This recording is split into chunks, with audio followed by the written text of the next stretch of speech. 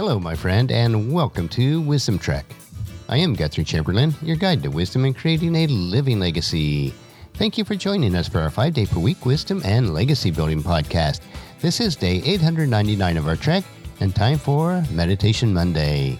Taking time to relax, refocus, and reprioritize our lives is crucial in order to create a living legacy. For some, it may be a time alone just for quiet reflection. Some may utilize structured meditation practices. In my life, meditation includes reading and reflecting on God's Word and in prayer. It is a time to renew my mind, refocus on what is most important, and making sure that I am nurturing my soul, mind, and body. As you come along with me on our trek each Meditation Monday, it is my hope and prayer that you too will experience and reflect a renewing of your mind. We are broadcasting from our studios at the Big House in Marietta, Ohio. During the summer months, many people end up moving. College graduates finally move out of their childhood homes. High school seniors move out to college or to start their own life. Empty nesters downsize to smaller homes. In our Meditation Monday today, we want to learn about moving out. One of the marks of God's people has been the acceptance of moving out. That is, following the Father's lead and traveling to the places and people where He sends His people.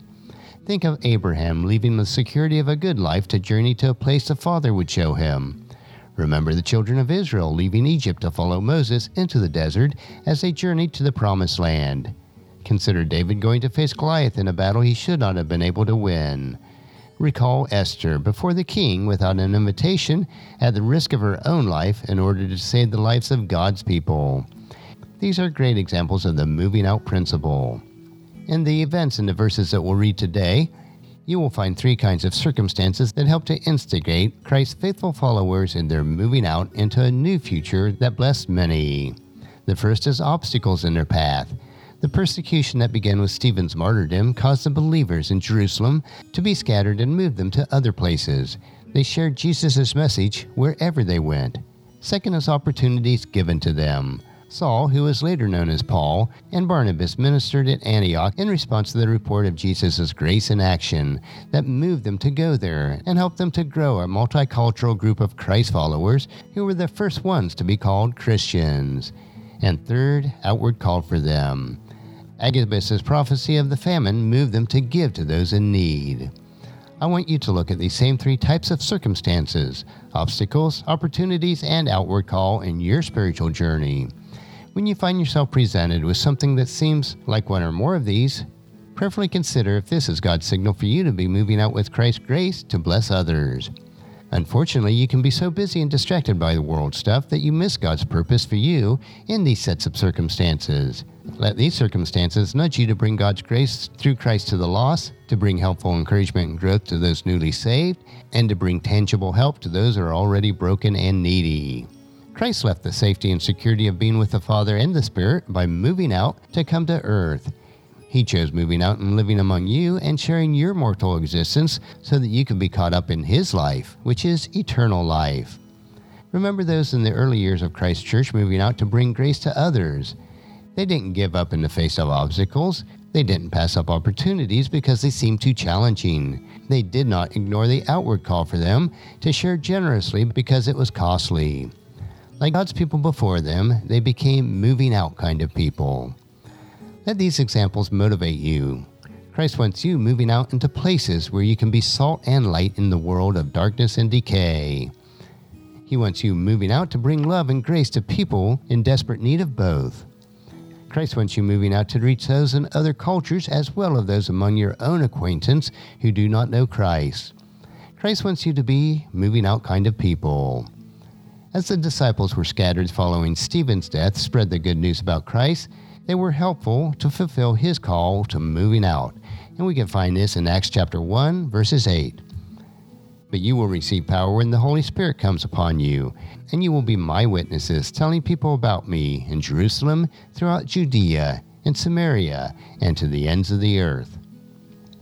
The Church of Jerusalem sent out Barnabas to the new Christians in Antioch.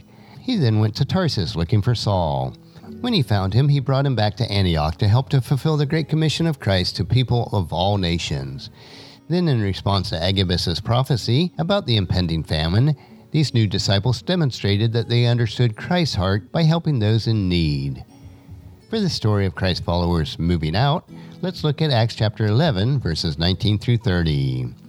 Meanwhile, the believers had been scattered during the persecution after Stephen's death and traveled as far as Phoenicia, Cyprus, and Antioch of Syria. They preached the word of God, but only to the Jews. However, some of the believers who went to Antioch from Cyprus and Cyrene began preaching to the Gentiles about the Lord Jesus. The power of the Lord was with them, and a large number of Gentiles believed and turned to the Lord. When the church of Jerusalem heard what had happened, they sent Barnabas to Antioch.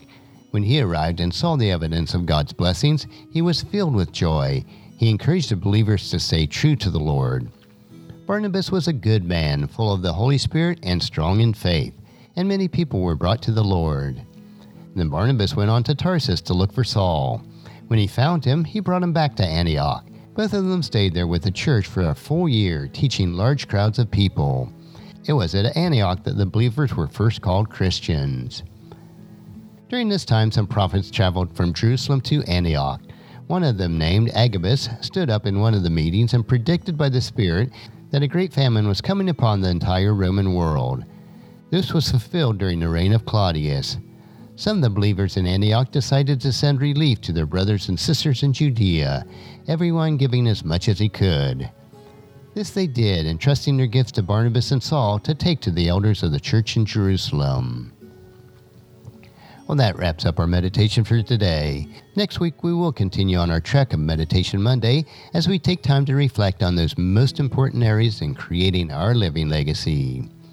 On tomorrow's trek, we will explore another wisdom quote. This 3-minute wisdom supplement will assist you in becoming healthy, wealthy, and wise each day. Thank you for joining me for this trek that we call life. Encourage your friends and family to join us and to come along with us tomorrow for another day of Wisdom Trek, creating a legacy. If you'd like to listen to any of the past 898 daily treks or read the Wisdom Journal, they are all available at wisdom-trek.com. I encourage you to subscribe to Apple Podcasts or Google Podcasts so that each day's trek will be downloaded to you automatically. And thank you so much for allowing me to be your guide, your mentor, but most importantly, I am your friend as I serve you through the Wisdom Trek podcast and journal each day.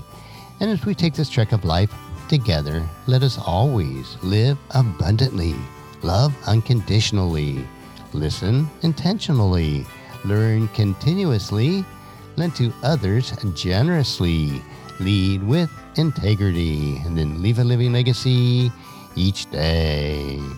I am Guthrie Chamberlain, reminding you to keep moving forward, enjoy your journey, and then create a great day every day. It is your choice. See you tomorrow.